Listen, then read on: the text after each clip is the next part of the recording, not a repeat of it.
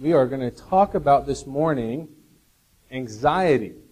So if last week's passage was intense because we talked about treasure and treasure in heaven, this week is intense because we're talking about anxiety. And the passage is there in the bulletin. And it's something that I think most of us are familiar with. There's that scene from White Men Can't Jump, right, where I just went blank. Who's the actor? Not Woody Harrelson, but yes, I was going to say that. I thought, no, he's in legal trouble. Wesley Snipes was telling Woody Harrelson, maybe you've heard this music before, and I may have it backwards, but you've never really listened. Or maybe you've listened to the music, but you've never heard the music. Have I just ruined this? Have I completely destroyed this? I'll start all the way over. Well, I think we do that with Scripture. A lot of us have maybe listened to the Scripture or read it, but I think what I'm hoping this morning as we look at anxiety through the power of the Spirit, that we really hear the music of the gospel that Jesus is giving us in this passage when He tells us we are free from anxiety. So if you'll stand and we'll read this, let's read it as those who have never read it before. I will read, you follow along. It's there in your bulletin, or you can turn your Bibles, Matthew 6, verses 25 to 34. Therefore I tell you, do not be anxious about your life, what you will eat or what you will drink, nor about your body, what you will put on. Is not life more than food, and the body more than clothing? Look at the birds of the air. They neither sow nor reap, nor gather into barns, and yet your heavenly Father feeds them. Are you not of more value than they? And which of you, by being anxious, can add a single hour to his span of life? And why are you anxious about clothing? Consider the lilies of the field, how they grow. They neither toil nor spin. Yet I tell you, even Solomon in all his glory was not arrayed like one of these. But if God so clothes the grass of the field, which today is alive and tomorrow is thrown into the oven, will He not much more clothe you, O you of little faith? Therefore do not be anxious, saying, what shall we eat, or what shall we drink, or what shall we wear? For the Gentiles seek after all these things, and your heavenly Father knows that you need them all. But seek first the kingdom of God and His righteousness, and all these things will be added to you. Therefore do not be anxious about tomorrow, for tomorrow will be anxious for itself. Sufficient for the day is its own trouble. This is the word of the Lord. And you may be seated. Heavenly Father, if we are honest, every one of us struggles with anxiousness. If not just from time to time, it might even be sort of the backdrop to everything we do. And we need you. So I pray that this morning not only would this Scripture make sense, but that it would change us. That your Spirit would be present, revealing in us the need we have for you. And the ways that you might perform even a miracle in our lives. In your name we pray. Amen. When we were in seminary, Emily and I, for one of our anniversary trips, she had planned it this time. We tried to go back and forth. That worked for a little while. I think one of my years I failed. I don't know.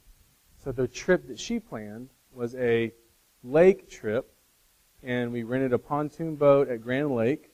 But we were driving in from St. Louis, and two couples were coming up from the city. We met at Grand Lake. We did not know the Carnes yet, or we would have had a different trip. But here we are at this house. We've rented this pontoon boat, and we were told that, on a pontoon boat, you can not only relax, and if everyone knows a pontoon boat, they're the two huge silver pontoon thingies, and they're flat, so you can kind of float, but you can also, supposedly, get up enough speed to actually pull someone behind you, like on a jet ski or an inner tube. Well, we were not quite finding that speed. We were out there, we were enjoying it, it was fun, it was sunny, but, the inner tube, we'd be on it, but it was just kind of like flailing around. And we knew something seemed to be wrong, especially when the other pontoon boats were just flying by us.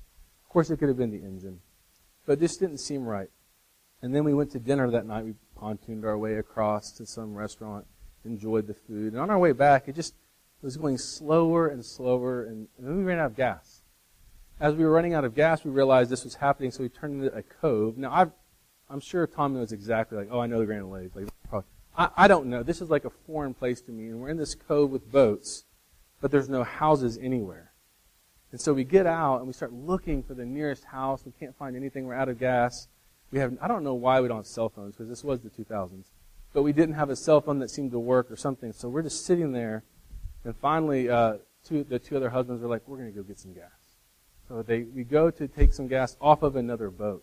They have a can. We used their gas. We stole gas. And we filled the pontoon boat just enough. And then we put a little note, like $10. Sorry, we were really out of gas here. Gave them their gas. Again, Tom, if that was your can, thank you. And then we kind of muddled our way back to where we were staying. And we remember just thinking, that was not what we expected.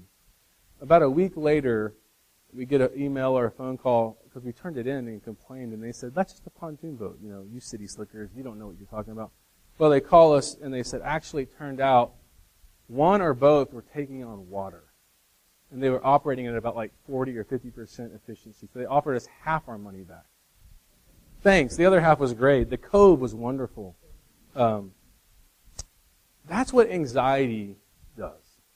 Anxiety reveals there's something wrong. It's not the problem itself, though it can be, but it tells you something else is going on. And our experience on the water was poor, was bad, was slow, but it told us something else beneath the surface was really wrong. And it was frustrating to talk to the experts, and they looked at us like, nope, the problem's with you guys, your expectations, something else. When in reality, the problem was with the boat, the vessel. And in our own hearts, we are often weighed down by anxiety. And it's actually an opportunity to see that something's missing and something's wrong. But typically we try to treat it as a symptom. And I'm not saying that's wrong across the board. I know many of us struggle with anxiety. I'm one of the worst. But what Jesus is telling us is there's something far deeper going on. Something is not operating according to the way it should operate. And what he tells us and what we're going to explore this morning is the fact that as Christians, we have a Father who is in heaven who loves us. And the promise in this passage, if you want to believe it, and I would hope you would, is that we can live lives free from anxiety if we believe the gospel. So, it's a tall order. Let's dig in. The three things we're going to look at. The first one, we can live lives free of anxiety because God is in control. Secondly, because because worry doesn't work. And then thirdly, because we are valuable. So starting with because God is in control. The Sermon on the Mount, remember, is Jesus taking his closest disciples away from the crowds, and he's imparting radical information. And the most radical thing he's telling them is that God, who they've heard about all of their lives as little Jewish boys growing up, that same God is their heavenly Father. And that is radical. And he's been making this point throughout the sermon. But one of the keys to that is that he is completely in control. And so when Jesus begins to explain that we don't need to be anxious, he starts by saying, let's just talk about nature, for example. And he gives two examples. He talks about the birds of the air, right? The birds of the air are completely cared for. We sing songs like, about this his eyes on the sparrow. And we talk about that God would care for birds. As you drive down the street, they're meaningless to us often. Those are bothering us sometimes. And yet God cares for the birds or the lilies in the field. And so God is completely in control. But I think for many of us, that doesn't hit home. That doesn't sink in. And that is what is so amazing about the way Jesus used this illustration. And we're going to build on the birds as we go along. But the fact that he would care for such insignificant creatures and have every aspect of their lives under complete and sovereign control is amazing. Now, what does that have to do with anxiety? We are anxious because we don't believe that God is in control. Or we just don't think he cares for us. We have to start with the first one. There are a lot of people who might be able to say, well, I think God cares for me. I just don't think he's sovereign. I don't know that he has full control. And it's a radical thought to think that everything that happens is completely under his watch and his care. That is a radical thought. And what would it look like for you and for me to begin to actually believe that him being in control of everything, the hairs that fall from your head, the infinite sovereignty He has, would that begin to change your anxiety a little bit? When we were at the Arts Festival this week, we were there on Friday. It's right in the shadow of the Devon Tower. You've seen the Devon Tower, it's amazing. And we went there, and we were just kind of, the girls were looking at some dance that was happening, and the boys and I were just kind of like, let's go over there. We're going to walk over and kind of go into the Devon Tower and look around. They don't let you go up unless you have a badge. But Coleman and I got into a conversation about window washing. Can you imagine being a window washer on the Devon Tower? That would be the worst job. And Coleman said something that I thought about in the past. He said, what if you knew you couldn't die? You know, wouldn't that be awesome? I remember having that thought when I was younger, looking over a bridge that it was like near Taos. It's a gorge that just goes down forever. And I just thought, how scary would this be if I just knew there was no chance I could die? Would I stand on the ledge? Would you? Have you ever played that game? When you imagine it, you're afraid. What if you were on the edge of the Devon Tower, standing like this? Well, you're afraid, right? If you have fear of heights, some of you are going to start throwing up any time. But I can't imagine it, but somehow I just thought, what if you knew you couldn't die? How different would it be if you had a parachute, right? You had something tethering you. And it just the reality that if you believed you were safe, you would have no fear. Now, whatever anxiety comes from heights, and it's a normal anxiety, humans aren't supposed to be hundreds or even thousands of feet above, nothing. But it's a fear because we think there's maybe going to be death. There's going to be harm. There's going to be a problem. And so when we understand what Jesus is telling us, one commentator says that as long as you're alive on the earth, you're immortal. Kind of an odd phrase, isn't it? Well, of course. But he's saying God is sovereign, and when you're going to die, you're going to die. But in the meantime, live like you're an immortal. Live to the fullest. So that's sort of the underlying theme of this sermon, is that God is in control. But I think there are objections to that. The first objection, and we're going to point to about worry, is that worry feels like it works. See, I think we worry because it actually makes us feel like we're involved. And yet Jesus is telling us in this passage that we shouldn't be anxious because worry doesn't work. So, let's begin with the birds. How many times have you heard this or thought of this passage or something like it? Maybe you've changed it in your mind. And you've thought, the birds don't have to do anything. They just get fed, right? God just feeds the birds. Why do I have to work? And so I think we have this natural fear that the two options are to be anxious and probably productive and get the good job in the corner office, or just be lazy bums with nothing going on. We've missed the middle of the road, right? The fact that there's an ability to actually work and be productive without anxiety. And that is what Jesus is telling us. The birds that he is talking about work very hard. Again, I remember I've driven down the street and just see these birds eating the things they eat. You're like, you're eating them. It's not fun. Jesus doesn't say they're great. It's great food. He's not providing them filet mignon or whatever. It's sometimes really gross squirrel or things like that. So it's not always amazing. The worms might have pesticides, but he's taking care of them. But they're working and they're toiling. And so what he's saying in this passage then is that worry is not going to help you get your goal. And look at what he says when he in verse 20, I believe it's 27. And which of you by being anxious can add a single hour to his span of life? What is he getting at? Jesus is explaining your reason and my reason for anxiety and worry, if we're honest. It's not just something that we sort of do on accident. We actually think somewhere that it's going to help us. Somewhere inside we think, this is going to help my life. If I'm worrying, if I'm anxious, at least my eye's on the prize, so to speak. At least I'm still involved, right?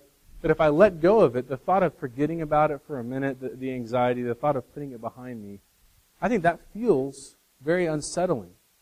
And then a little bit later he says, therefore do not be anxious about tomorrow, for tomorrow will be anxious for itself. Sufficient for the day is its own trouble. And there you have it. Anxiety and worry have no bounds of time.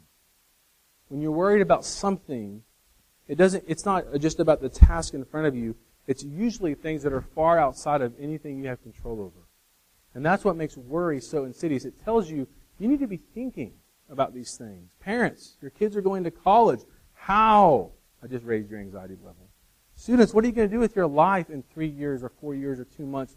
Who are you going to marry? We just think so far out there. And it's constantly in our head that it actually makes us less efficient on the day. So here we are, Jesus is saying, if you could focus today and all of those things were taken away, you would be a very effective person. But what we do is we actually, utilizing worry and anxiety so often, become ineffective in the moment. There's a psychology about this called flow. I don't know if anyone here has ever studied the psychology of flow, but they began examining surgeons or rock climbers, people who could kind of go into trances while they worked, and time seemed to disappear. And they began to study these individuals and then try to apply it to regular workers. I know that I could, the name of the psychologist starts with a C and a Z and it goes on. It's very hard to pronounce, so I'm not going to even try it. But he started studying other people, and he found a guy that worked on an assembly line, doing the same thing over and over in a Midwestern town. And he said that guy was happy. And he began to interview him and people like him. And the same thing happened. While they were doing their task, they were so focused on what was in front of them that they were not anxious, that their mind wasn't drifting. The very thing you and I would think we would do if we were doing that guy's job, he was loving. They said he began to kind of like make a game out of it and see how he could even improve his time and his efficiency. Aaron is longing for that kind of employee. I know you are. He's over there going, man, what's that guy's number? Sorry. I'm not supposed to call people out in sermons. I do it periodically. But this guy loved his job for that reason. And then you have Jesus with the woman at the well. Again, what would we have done? We'd have been on our phones. We'd have been waiting for food. We'd have been thinking, we don't talk to women. It's noon, midday. We don't, Jesus looks at her single-mindedly. His disciples show back up and go, what are you doing? And he's looking at her. And she walks away going, he knew me. He knew every detail. But we don't do that because we are worried and we are anxious. So worry doesn't work. It takes away our focus. It takes away our ability to be in the moment. We look back and think we're missing things that we were there for. I've talked about this before. You look at a photograph, and you're like, that looks amazing. I can barely remember it. It's like, that was a fun time, but I was so stressed about getting the picture taken. It'd all line up and take 32 photos. It looked fun. It was stressful. That was a stressful moment. We are having a tough time just living in the moment. And Jesus is saying that is what the gospel provides, is the takeaway of anxiety, that you would stay in the moment and love those that you're in front of and look in their eyes. So what's our objection to this? How many of us really want peace, right? How many of us really want to trust that God is sovereign, point number one, and number two, let go of worry and anxiety, the very thing that we have held on to in the midst of a world we know we have no control. That's like a child's tantrum. I think the grown-up tantrum is anxiety. We can cling. It doesn't make sense, but at least it feels good in the moment. And I think that leads us to point 3, that we are unbelieving the fact that God is not only sovereign, but we don't believe He thinks that He'll take care of us. And that leads us to this point, is that we are valuable. Something that Jesus says over and over in this passage is that we are valuable to Him, to the Father. If you look at, just starting in the beginning of the passage, He compares us to the birds of the field, right? And then He says in verse 27, 20, the end of 26, and yet your heavenly Father feeds them. Are you not of more value than they? How does that sit with you? Like, do you think that? Do you think that God thinks you're valuable? Is that something you think about as you consider who you are in Christ? Last week we talked about the pearl of great price. It's the parable of Jesus, or of the man finding the pearl and selling everything he has to own the pearl, right? Or there's another one like it with treasure. And I mentioned the fact that most of us read that and rightly think we are supposed to value the kingdom. That is true. When we are the ones that are supposed to treasure the kingdom, all of last week's point. But there's something else going on even in those parables of the kingdom where it looks like we are the treasure. And here in this passage, the very next passage where Jesus says, therefore, do not be anxious because you are of value, he says. Do you feel like you are of value? Your Father finds you valuable. And then he says this, the grass whom Jesus fills with lilies, so he's obviously taking care of, or the Father, but that grass is here today, but tomorrow is thrown in the oven. Have you ever wondered why he says that? Why does that matter? Why is that detail there? Because you and I don't have that same end. The key to facing anxiety is having the picture of the whole story. That we are not going to face that kind of end. And I think we live as if we are. Have you ever read a news story where you're just like, I don't have one in particular, but I'm going to make one up as we go. There's a guy and a girl, and they're just like, let's just cut loose and start robbing banks. Okay, you've ever heard of these stories? There was one recently, so if not, that one exists. And they're just this young couple. They rob a bank, or they go off and they spend money. They're living up their life. It's just wonderful. But you're reading this story going, it's going to come to an end. Like, that can't last. Don't you see? You want to talk to people sometimes that you see in this world and go, you know this won't work for very long, you know. You know that kind of drug will eventually do this to you, right? Or this kind of lifestyle. And yet our world lives as if everything we have is today and that's it. I know the fears and the anxieties are there, but it's like I'm going to just burn it today. And Jesus is saying, don't fear for tomorrow, but you need to trust that I have got you in my hands for forever, for eternity. And that is the whole point of this passage, is he's saying you are more valuable than the birds and the lilies because you have eternity with Christ. Is that something that you rest in? Is that something that you believe in? Is that your future? This message only makes sense. This passage only works for those of us that know we are sons and daughters of Christ. So why are you restless? Do you know that you're a son or a daughter of the King? Is that something that means something to you? I talked about this before, but Donald Miller, in his book on not having a father to own a dragon, he talks about an elephant rescue in Africa where they have what you might call the sort of normal elephants, and then they have a few male elephants that are just extremely angry. And they have a certain type of musk that happens. They were orphaned. And so in their adolescence, they begin to tear things up. They actually will waddle over to like a hippopotamus and spear it. They're just extremely destructive. And the scientists, the caretakers didn't know what to do. And they realized this frustration is because they were raised without the normal influence of an adult male parent.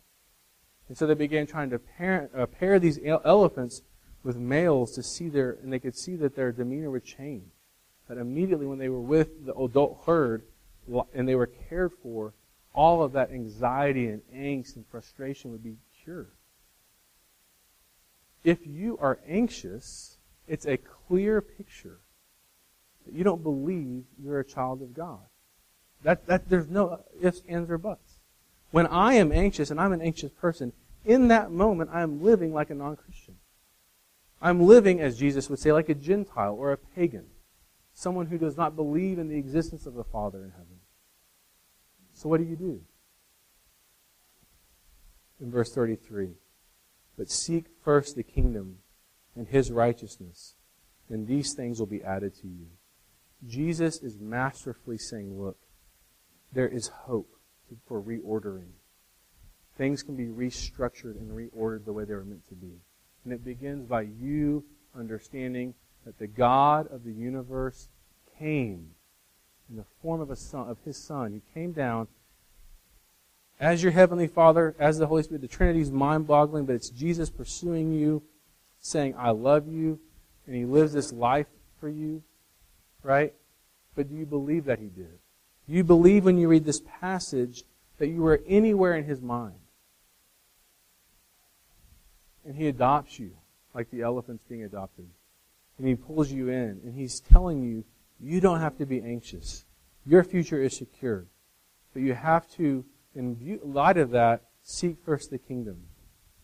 I was reading Francis Schaeffer again. I love his book, True Spirituality. I highly recommend it. And one of the things he was talking about was the fact that justification by faith, which is when you come to Christ, many of you, that if you're a Christian, you would say, I received Christ not because of anything I did. I received Christ because of everything He did. I was justified by faith. I receive it by faith. But the problem most of us have is we don't know what to do after that. And so sanctification, if we're honest, that is growing in holiness, we actually kind of unfortunately start to think is up to us. Right? We begin to try to live our lives out of our own strength. And that is where anxiety comes in, because there's a disconnect. That's the very reason why Schaeffer wrote the book. He said, I saw a disconnect in the Christian life everywhere else, but I see it in my own life. And I would ask you, do you see that same disconnect? I see it so often in my life. And here's the good news. Jesus that saved you is the Jesus that will grow you. He will do the growing. But what do? You just sit back like the birds? No, the birds work. We don't work for our salvation, but we move toward Him.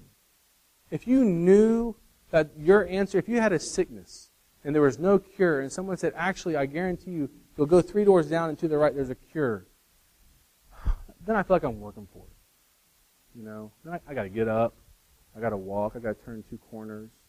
We would race to get there. Jesus is saying the kingdom has come. Cherish it. Do you believe? So practically speaking, what do? We take faith. That is the instrument we have that God has given us to receive like the earth receives rain, this information. We pray, we read the Scriptures, but those are both after and because of and filled with faith. It's your faith taking hold of Christ in everything you do. So let me walk you through a practical moment. You find yourself tomorrow struggling with something in a moment where you're anxious. There you go. It's your first challenge. Now's the homework, right? So now you see the anxiety, and you place the stake in the ground, and you say, there it is. There is me not believing Jesus loves me. There is me not believing the gospel is true. Oh, don't get me wrong, you could go lead a Sunday school right then and be great. Or you'd go have a great conversation and tell someone how to fix their life. But you, with that stake in the ground, are living as if you are an orphan. What do you do with that? You confess that. You don't fix it. You say, Jesus, help me. I am overwhelmed. I am nervous, but I believe you are real. I want to cry out to you. Lord, whether it's my bank account, my health, my children, maybe it's something that's really crazy and silly, but you just pray it out and you receive Him like the earth receives the rain. Often that will lead to confession. Right? I want to remind us of Philippians 4:6, where Paul says, do not be anxious about anything, but in everything by prayer and petition, with thanksgiving, present your request to God. Many of you memorized that? You've stuck the stake in the ground. Here we are. We see the anxiety. We worship. Prayer. We go to the Lord first. Lord, we can confess, we can thank Him, but we're praying. I would bet that most of the time, a lot of our petitions would start to change at that point.